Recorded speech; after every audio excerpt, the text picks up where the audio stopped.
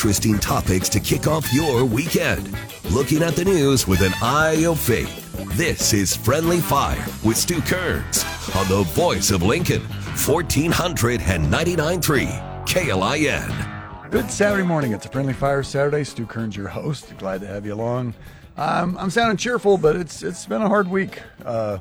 We laid to rest an old friend of Broadcast House here, an old friend of mine, Jenna Sherwood Klein, and grief's funny.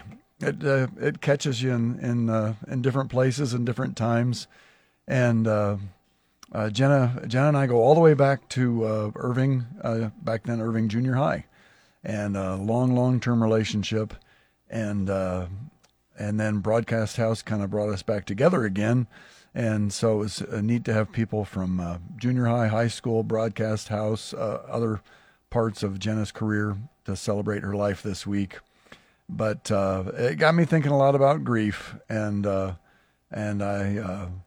think I confused some people because I mentioned at the service that I've given myself the gift of grief. And what I meant by that was that when you're a pastor, and I'm going to talk today to a pastor, when you're a pastor, people kind of expect you to be up all the time, and we have the hope of Christ and the hope of the gospel and the hope of a future with our Lord and all these positive things. But the reality is things are still hard sometimes here, and we want to just rush past the hard and the grief and get to the, but it's going to be great someday. And, but right now it hurts, and that's okay. In fact, I have found that if I take time to be sad, I actually get through it faster, and I process it better, and so that's been kind of what my week is about. And so I've decided the best way to handle this is to have another pastor in the studio who can pastor me a little bit. And so it's great to have Pastor Tom from the People's City Mission here today. How you doing, Tom? I'm doing great, and again, my condolences too. You know, I was for 15 years on the air with Jenna and Joe when they were at 107.3. Got to know Jenna well too, and it was a really sad loss. She was a wonderful lady, and she'll be greatly missed. Yes. There, I was wondering. I'm always familiar with what you do for KLIN, but you've been involved in other aspects of Broadcast House here. Yeah, I'm on 6 to 7 radio stations every week, and have been for 20 years here. And also, I actually had a show. Gosh, it would have been 15 years ago. Stu, called All Over the World. I come in here on Sunday, kind of like you do now, and record it. I did that for a year. Kind of did a show here at the Broadcast House. But it's been a long time in learning radio. When I first came, I didn't know a whole lot about it, but over the years, I've become a lot more acquainted with it and some of the folks in it, and it's got some wonderful people who serve as broadcasters and work here at the station, also over at Alpha Media too. Yeah. There, as I was thinking about, your work as a pastor, and then your work, I don't know how many years you've been on the mission. Forever? 20 years, yeah. Can you believe it? I mean, I was actually a sort of a young guy when I started. Now. Well, neither one of us are young guys now. No, that's fact. So that is a fact.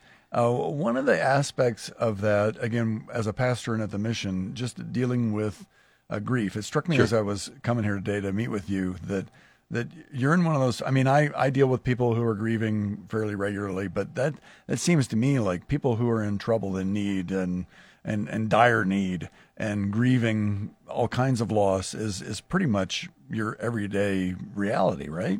Sure. Yeah, it's grief kind of mixed with fear, mixed with disappointment, mixed with a real sense oftentimes of failure, just a number of different things that go through people that have very similar sort of impacts. And yeah, in addition to providing food and shelter, we have to think about that every day because everybody has a unique story of why they're homeless. And there's really, not one reason why someone comes or one set of circumstances. It's a whole lot of different circumstances. It could cause someone to come to the People's City Mission. And so we think a lot about it. The first thing we do is just environment. One of the things I did when I first got to the mission, and it took me a couple of years to afford it, but we changed the quality of the food. Today we spend, I think, a little over $1 million a year with Pegler Cisco and buy really good food. We try to make it as good as, say, a Village Inn kind of. I don't know if we get there, but we try really hard, have professional cooks, have a salad bar with 15 kinds of fixings and good healthy food and hot, good, nutritious meals. And part of the reason for doing that is if you come to a homeless shelter, in many cases, you're feeling kind of bad about being there, that you ended up in a homeless shelter. So if you have to say more soup, Pastor Tom, or kind of think of it as a Charles Dickens sort of situation, you might eat it if you're really hungry, but you're really not going to like yourself even more. Yeah. Reverse is also true. When you have really good food, the place is clean, you're being treated with respect and dignity, and you realize it's not bad being at the mission, it's actually a pretty nice place, then what happens is it helps you feel like things are going to be okay. So environment really is the first place we start when we try to deal with grief and with sort of those kinds of feelings. And then we train our people a lot on de-escalation, on really trying to make the mission a nice place. And it actually came out of Scripture, Stu. When I first got there, the mission was a little bit more tough-fisted about how they did things, and I was trying to change the culture. And the Lord gave me a Scripture, the Good Samaritan. You know the passage. Yeah. And the guy who got knocked into a ditch, and he had a couple religious people go by and not help him, and then the Samaritan, which the Jews didn't like, those kinds of people, help him and take care of him. And the question I sort of got to in my mind when I was reading this was kind of the insight was, who's the guy in the ditch? Was he a good guy or bad guy? What if he was an axe murderer? What if the religious people passed by on the other side because he was despicable? What if he stole the money from the robbers who just took it back? We have no idea what the guy in the ditch was like. The point is, the Samaritan didn't ask. He helped him based on his need, not his worth. And that's one of the great things we've had to learn and try to teach people is, especially people who claim to know Jesus, helping people on their need, not their worth, is so important because that's how God treated us. He helped me based on my need, not my worth. And you see a lot of times people, you help them and they're not grateful. And of course you think, well, you're not being grateful, so I don't know if I want to help you. Well, that's helping someone based on their worth. You help them based on their need.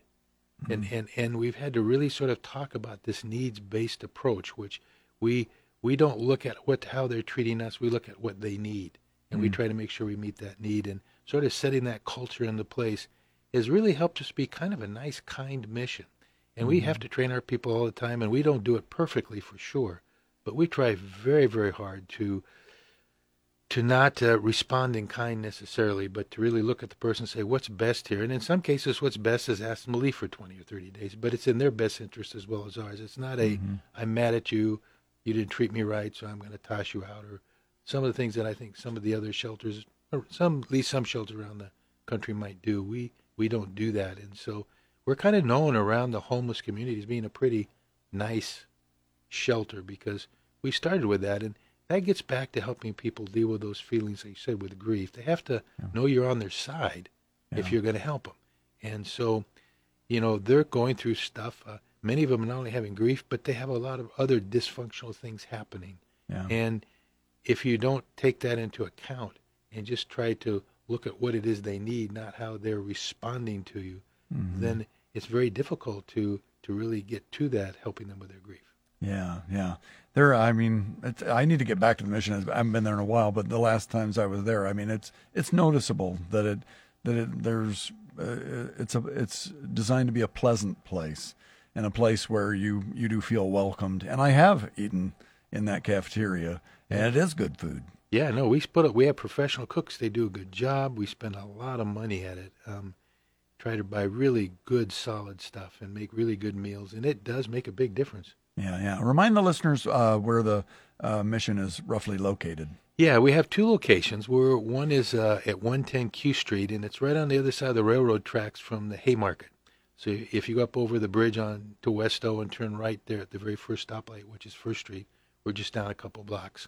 Then we have another really large facility called the Help Center, and it's right behind East Park Theaters there on 66th and O Street. It's on actually 68th and P Street. There's a little alley that goes along the Big Lots thing there. But that's a pretty big facility. There we help, about a little over 28,000 unduplicated people in the city every year with about 4 or 5 million pounds of what I call stuff. A couple million pounds of food, toys, furniture, household goods, everything that folks give us. And it's free. People get it all for free. And then what we do in return is we recycle what they don't take or what we have extra of. And it's actually proved to be pretty successful financially. We actually make 10 times more money and help 10 times more people selling the bad stuff rather than the good stuff. I know that doesn't make sense. It sounds counterintuitive, but that's what's actually happened. Oh, that's cool. We're going to take our first break. When we come back, we'll pick up a couple of threads. I do want to hear what's on the horizon, new opportunities, sure. But I'll give you a minute to think about this. If you think about the problems, the cultural issues that bring people to the mission, if you had a magic wand, so be thinking during the break here. If you had a magic wand, God gave you this magic wand to cure one or two or three of the things that are happening in the culture that would lighten up the load at the mission, what would be on your list? Yeah. All right, let's take a little break. It's Friendly Fire Saturday. Talking with Pastor Tom Barber here of the People City Mission. Glad to have you along on the Voice of Lincoln, 1499.3 KLIN. Keeping the topics lively and the conversation civil. This is Friendly Fire with Stu Kerns on the Voice of Lincoln, 1499.3 KLIN. We are back. It's Friendly Fire Saturday, talking with Pastor Tom Barber. You know him. His name is synonymous with the People City Mission. And, hey, 20 years. That's a good stretch. You going to do another 20? You sign up for another 20? I'm hoping to get out alive in about 5 or 6. That's my goal. Well, who knows? Maybe you'll just have a burst of energy and want to do another 20. Could happen. I mean, it's possible, but yeah. It's to some degree it's a young man's game. I mean, it really is a lot of goes on there. It takes a lot of energy, and I'm 71, so as people listening who are in their 70s know, as you start to go down that trail, it gets a little bit harder. Yep. Oh, I hear you.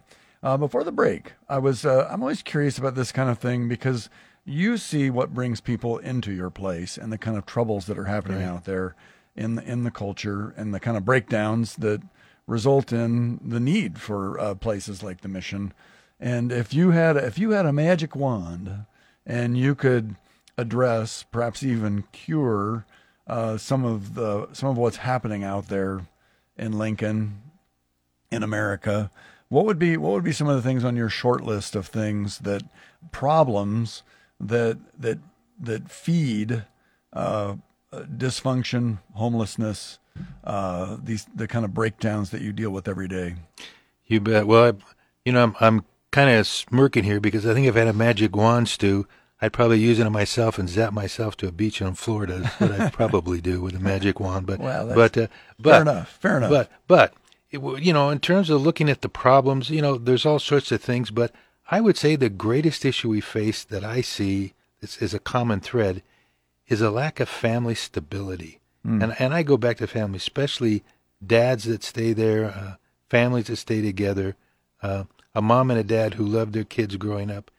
I think that's at the heart of a lot of issues that I see. And I know there are reasons why those happen, and I'm not hoping anyone listening feels guilty if they're not in that situation. But if you look at just as a whole, as society as a whole, I really think that's a major problem we have, and we're reaping the whirlwind because of such a change in the family structure. And I understand we call for diversity, and we should, and we want to make sure everyone feels included and good. But if you just look at what's happening, as I see people when I talk to them or get a chance, and I talk to lots of people who have alcohol problems, drug problems, domestic abuse problems, all the various things that people bring. If I had to call a common thread when I talk about their family life, it's always a disaster in almost every case. And they came from some really bad family situation in almost every instance that I can think of. And it seems to be a common thread. And that doesn't mean that people come from a solid family, that mom and dad stayed together and they were healthy, treated healthy, and it was a good environment, can't become homeless or be a drug addict or alcoholic. I'm sure that happens. But when I just talk to people in general, I trying to remember last time I found someone who was homeless from a really well-functional family. It happens so rarely. And I think that's a big, big issue. Certainly not the only issue. Certainly, again, not that people that come from other things can't adjust. I mean, my mom and dad divorced when I was 5. And this is back in the 50s, my mom raised us as working two jobs. She worked for Disney Studios as a PBX operator, on roller skates down below and iron clothes at night. And I come from, that situation too, and went on to go to college and did really well through business. And now, I'm laughing, I ended up in a homeless shelter, but, still, Yes. did well. My wife, same thing. She had a father that left her early, and we both raised very, very solid functional families. We've been married happily for 47 years. Our kids now, my oldest is coming on 20 years. They're all in great marriages. You can always turn that around, and it doesn't mean because you come from something you can't create something better down the road. But I think that's a big issue for the United States. I just really do. And I think if we don't cure it, and we don't teach guys how to treat women, domestic abuse, people say, well, what's the number one leading cause of homelessness? They think it's drugs and alcohol, but it's actually not. The leading cause of homelessness in the United States, and certainly in a suburb like Lincoln, a suburban community, it's domestic violence. Do you know 1 in 4 women are being abused in the United States? And I saw a stat recently here. I got to research it more, the organization, but they said 1 in 3 women in Nebraska. But even if it's 1 in 4, that's a lot of women. We have 150, 160,000 women. I mean, you start doing the math. It's a lot of a lot of people. Doesn't include their kids. And while everybody who's in some sort of a domestic violence situation maybe can work it out, doesn't have to leave home, even if 5% needed to leave home, which is a lot of people, that's 3,000 or 4,000 women without their kids included. And if you put Friendship Home, Fresh Start, and the Mission together, and I think we have the largest number of beds among the three, you'd only have 300-400 beds. And so we're not even close to covering that need. And, what they do is they either stay in a bad situation or they couch surf with family and friends, which in some cases is a good thing, in some cases not such a good thing. And so, again, these are the kinds of issues that just plague our society. And people who drink and have alcohol problems often came from abusive home situations or came from places that were just really hard to deal with emotionally when they were kids, and they cope through drinking or drugs. And that's not true with everybody, but through most of them, you'll find a story that's pretty heartbreaking. And so, if I had a magic wand, I'd suddenly wave it and say, everyone finds a way to work through their marriages, that guys treat women well, and that they raise functional families of kids that feel loved by two parents and grow up in that setting. Yeah, just as you were saying that, just this week on the news, I heard a young woman tell the story of how she was in an abusive marriage, and they were in a public place, and her husband started berating her, and somebody, another man, noticed that, and just in the middle of that, didn't wasn't like the white knight on the white horse, but just walked over and interrupted and asked a question, and kind of broke the spell of what was happening there. And she said, she didn't even know his name, doesn't know who he was, or never met him again. Yeah. But in that moment, she said, that guy saw me, and he gave me the look, and he just interrupted. And all of a sudden, she said, I'm visible. People see me. I count. And that was the beginning of a turning point in her life. Yeah, absolutely. Is that, I think for a lot of us, because what you do is that the mission is there to receive people in these tough situations. But most of us who are not used to this, we probably wouldn't say anything. Any advice for, again, I'm not saying we should insert ourselves into every situation we see, but how would you kind of begin to know if maybe I do need to just inquire or maybe kindly, gently insert myself into a situation, and because my instinct probably as a good Midwesterner is just to mind my own business. Yeah. It's a good question. I'm not sure I have a good answer. I think it kind of depends on one's skill level, one's understanding of things. Sometimes if people try to insert themselves into something without the ability to do so, they can find themselves in a world of trouble real fast. And so it depends on who's listening and what they know about the subject, what kind of background they have, how well they can communicate, any number of things. and that kind of depends. But for certain, what we can all do when we see it is try to find ways to get someone help. If you see some sort of abusive situation, you don't have to be the rescuer. Yeah. You might tell somebody, or if it's bad enough, obviously call the police. But generally, if that's not the situation, just maybe try to find out who some of their friends are, because sometimes people will listen to somebody they know better than somebody they don't. Yeah. And I mean, you just kind of take it on the cuff, and that's why I said I don't know if I have a good answer, but certainly we can try. We just have to be kind of the old saying, wise as serpents, innocent as doves. We have to be the wise as serpents part there, and make sure we don't get ourselves into a place where, this guy looked like he had the skill set, but somebody else might get slugged in the mouth, and then now you got somebody getting it for, assault in the battery. I mean, you could heighten the situation like really fast. So you have to be careful. Yeah. By the way, speaking of careful, I'm sure you don't remember it, but it was probably over 20 years ago. I was in a situation with a guy, and I was going to go give him some gas or something. And all of a sudden, all my spidey senses started going off, and I'm thinking, oh no, what am I doing here? And so I'm not sure if I got you or I got somebody else in the mission, but I called for you. Yeah. And again, it might have been you. It might have been somebody else that got referred to me, but I thought it was you. Said some version of the rule of thumb is if you feel unsafe, get out of the situation. Yeah. Yeah, I don't remember it, but I did do the Benevolence at Christ place, so it probably was me. But yeah, I've always said that, if you're not sure, just move on. It's there's a time to, we all have to be led by the Holy Spirit, Stu. So, I never want to ever take that away from somebody. If they're really feeling led by God to do something, to sure go ahead and do it, but just be real careful, because again, we don't know the whole story. Whatever we're seeing is just a glimpse of something. Yeah. We have no idea of the whole story. Yeah. And we can try to react on what we're seeing, and we actually don't know anything, and we could get ourselves into trouble so fast. Yeah. All right, we're gonna take another break. When we come back, I want to hear of maybe some things that are on the horizon, because I know you're always looking ahead. There's always something out there that you're dreaming up, and it's always good. Well, at least so far. It's a Friendly Fire Saturday, talking with Pastor Tom Barber here with the People's City Mission. Glad to have you along. Freshen up the coffee. We're just halfway home here on the Voice of Lincoln, 1499.3 KLIN. Interesting topics to kick off your weekend. Looking at the news with an eye of faith. Friendly Fire with Stu Kerns, 1499.3 KLIN. Rolling right along on a Saturday morning, talking with Pastor Tom Barber here, the People's City Mission. And Pastor Tom, you are one of the more creative people I've ever known because of your business background and, just the way God wired you.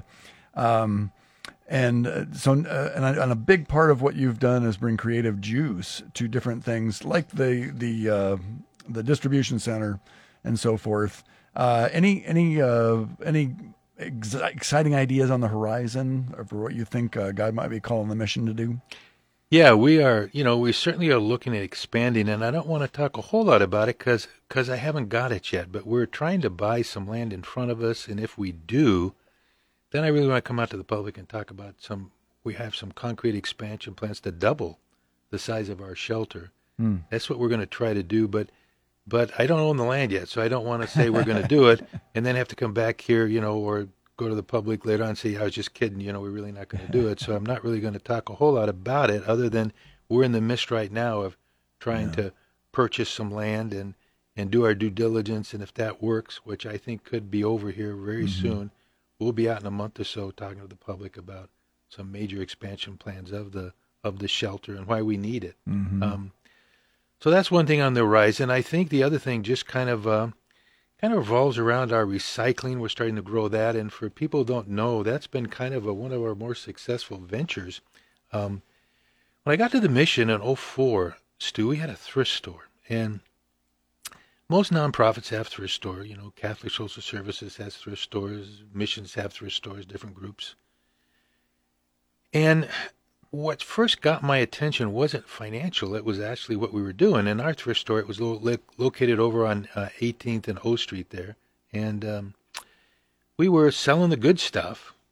And then what we weren't they weren't taking, which a lot of it was kind of junky, we were passing out on N Street, right behind it, on 18th and N, to people in need. And so I asked myself kind of a philanthropic question. What if we could sell the bad stuff and give the good stuff away? And everyone kind of chuckled, and so we went our way. But then we sort of fell into, not because we're smart, it was really accidental, this world of recycling. And here's what we quickly discovered to our amazement.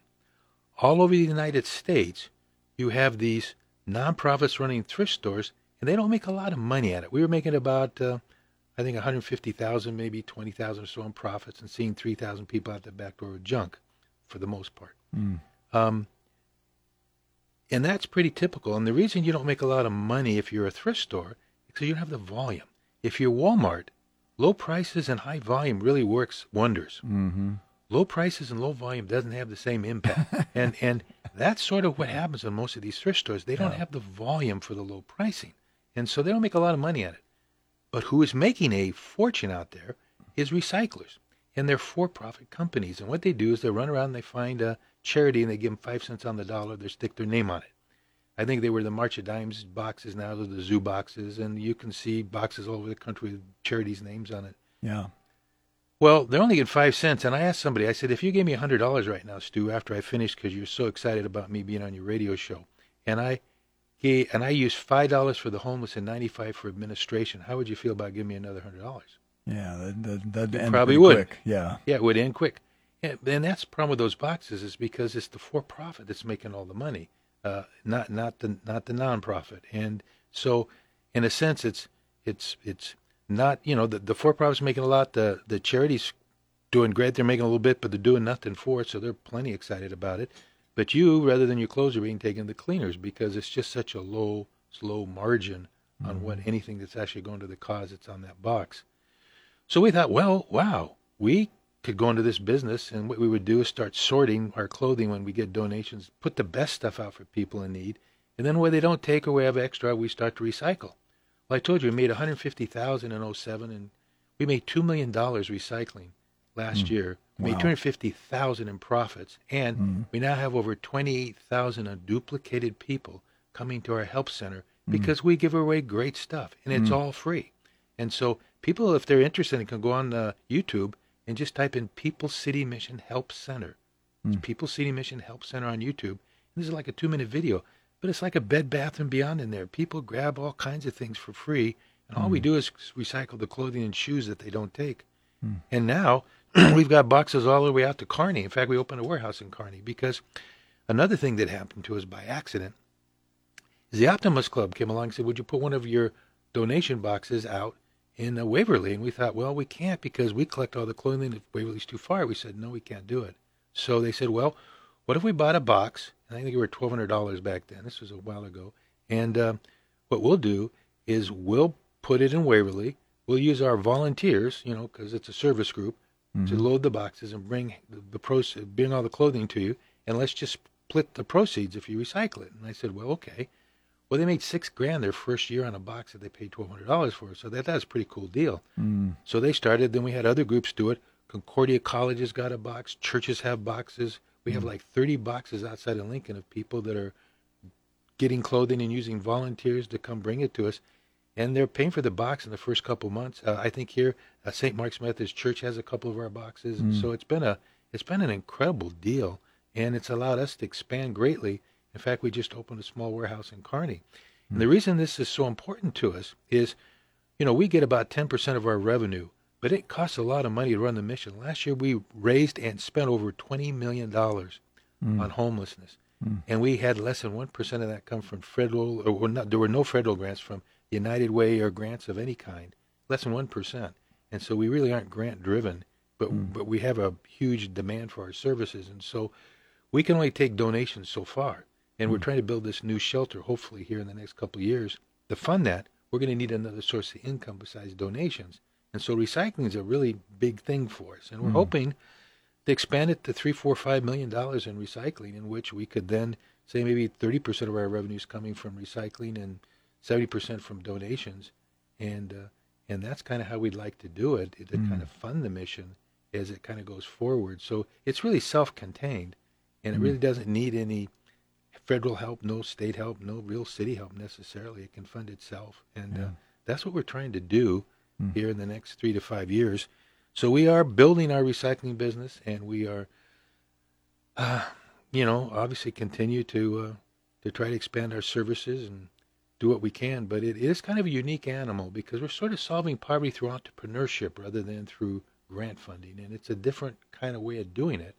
Yeah. But it works really good. Yes. Well, it's nice to have, that's the gift mix you bring into this thing, right? I mean, that's your background is in, is in business. It is, but I got to tell you, it's been the Lord's hand who's done so much. And I don't just say that to throw the Lord a bone. It really is. I remember one time we were down in money, and I thought we were going to go under because what happens is, from a cash standpoint, we use up a lot of cash in the first 10 months. We get 40% of all our donations in the last 2 months of the year, and our costs are even throughout the year. So as we grow, you need some cash to get you through those first 10 months. And we were down, and I thought we were in real trouble.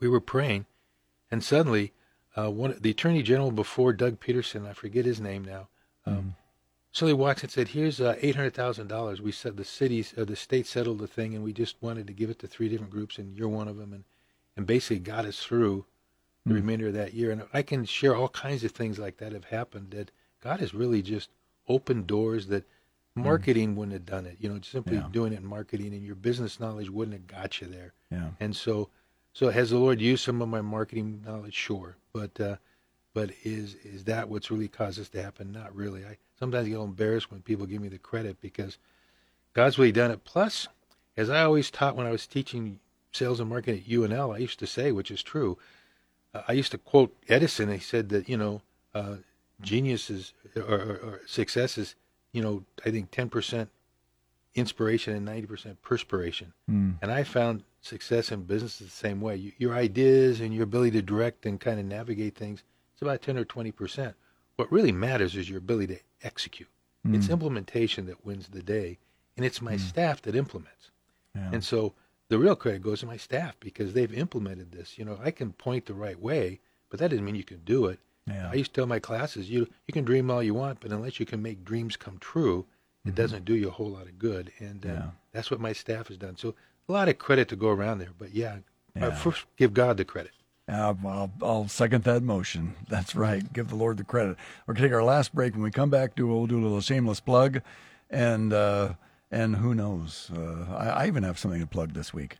So we'll be right back. It's a Friendly Fire Saturday here on the Voice of Lincoln, 1499.3 KLIN. Bringing you local voices to break down the news of the week. Friendly Fire with Stu Kerns on the Voice of Lincoln, 1499.3 KLIN. It is a Friendly Fire Saturday. Stu Kerns talking to Pastor Tom Barber. And Pastor Tom, we're always plugging things, but this is the official part of the program where we do a shameless plug. So anything left, the website, the YouTube, you name it, now is the time. Plug away. Oh, my goodness. Wow. Okay. Well, I didn't come with a lot of plugs, but let me start. We're going to do our 13th annual Starry Night, so I plug that. It's going to be, again, at the Gateway Mall, and that happens the day before Thanksgiving and that weekend after. And we have a bunch of Christmas trees with $1,500 worth of decorations on them. It's free for people to come see. All kinds of stuff. Great way to get ready for Christmas. We always encourage people to do that. Right now, the Y's doing a major coat drive for us, the YMCA, with all their locations, if people want to do that. We've got various groups doing drives, and I just encourage people, if you see a drive for the mission and you're interested, there's all different businesses that are trying to do some stuff right now. Church of Latter-day Saints is doing a glove drive for us for gloves. We just were talking with Raising Cane's, and they're looking to do a diaper drive for us, and just a lot of different businesses that kind of connect with us. And those are really critical to the mission because those drives really help us get to some of the supplies that we need. So that would be my one big plug. And, of course, I tell people a lot, there's a lot of great agencies in Lincoln to support, but support somebody because we all can give something, and I've often said if we all give a little, we can change a lot. But, the truth is it doesn't take people giving a lot of money to make a difference to it. Just a lot of people giving a little bit. We started a campaign, and we've sort of slowed down now because of the price of food, but we called it 251. And back then, it was true, we could buy a meal for somebody for $2.51, and we said if you, Senator Stu, would agree, your commitment would be to buy one meal for one homeless person once a month for $2.51. You can afford that. Mm-hmm. And we got 22,000 people to join you. We could feed all the homeless in the city forever. Mm-hmm. And you simply give us the price of a cup of coffee once a month. And my point in doing that is that it doesn't take lots of money. It just takes a lot of people giving a little bit. And if you don't have $2.51, everyone's got time. Volunteer your time.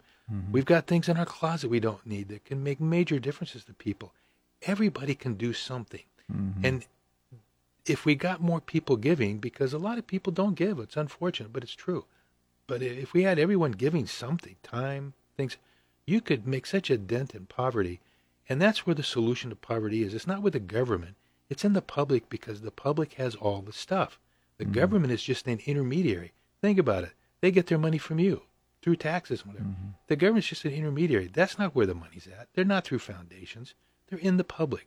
Mm-hmm. There are no scarce resources. When I first got the mission, I heard the scarce resource argument. It's bogus. I mean, we didn't grow mm-hmm. from $1 million to over $20 million outside the typical system because there's scarce resources. Mm-hmm. There's plenty of resources. Yeah. What there's a lack of is imagination. What there's a lack of is the ability to know how to connect people to the gift and help people really get encouraged to give. There's a lack of that, but there's not a lack of scarcity of resources. Yes. There's plenty of resources. And we just need to encourage people to give. And, for the mission, if they want to give, any size gift makes a big difference. $10 will buy a couple, 3 meals right now to somebody. Buy a woman with her $2 a dinner tonight. I mean, mm-hmm. it just doesn't take a lot for us to do something. What is that website for the mission? Our website is pcmlincoln.org. PCM stands for People City Mission. We used to put peoplecitymission.org. People would forget the S and nobody could find us. So we dumped that and we went to PCM. Gotcha. That's for PCM, Lincoln.org, and that's our website.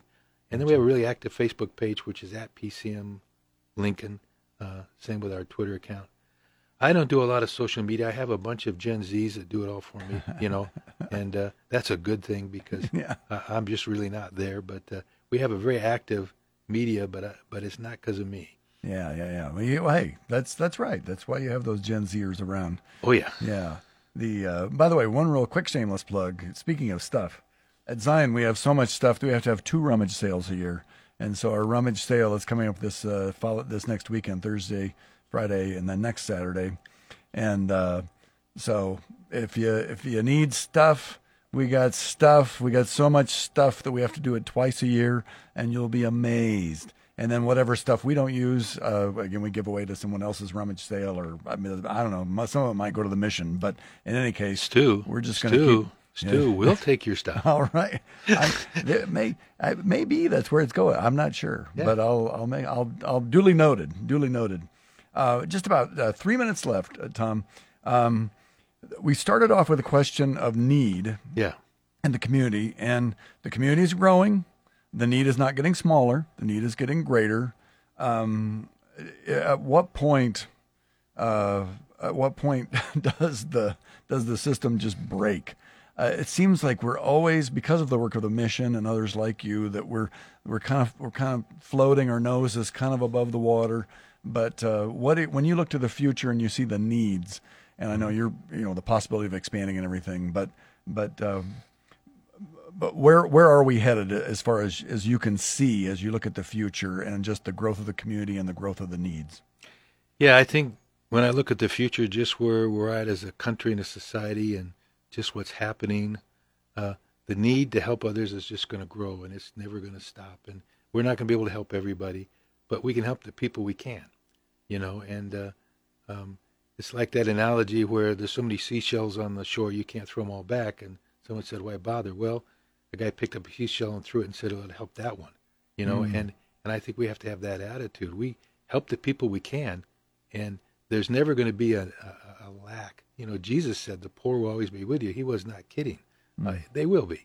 There's always going to be people in need. There's no way that as a society, at least the way we're structured today, that's ever going to end.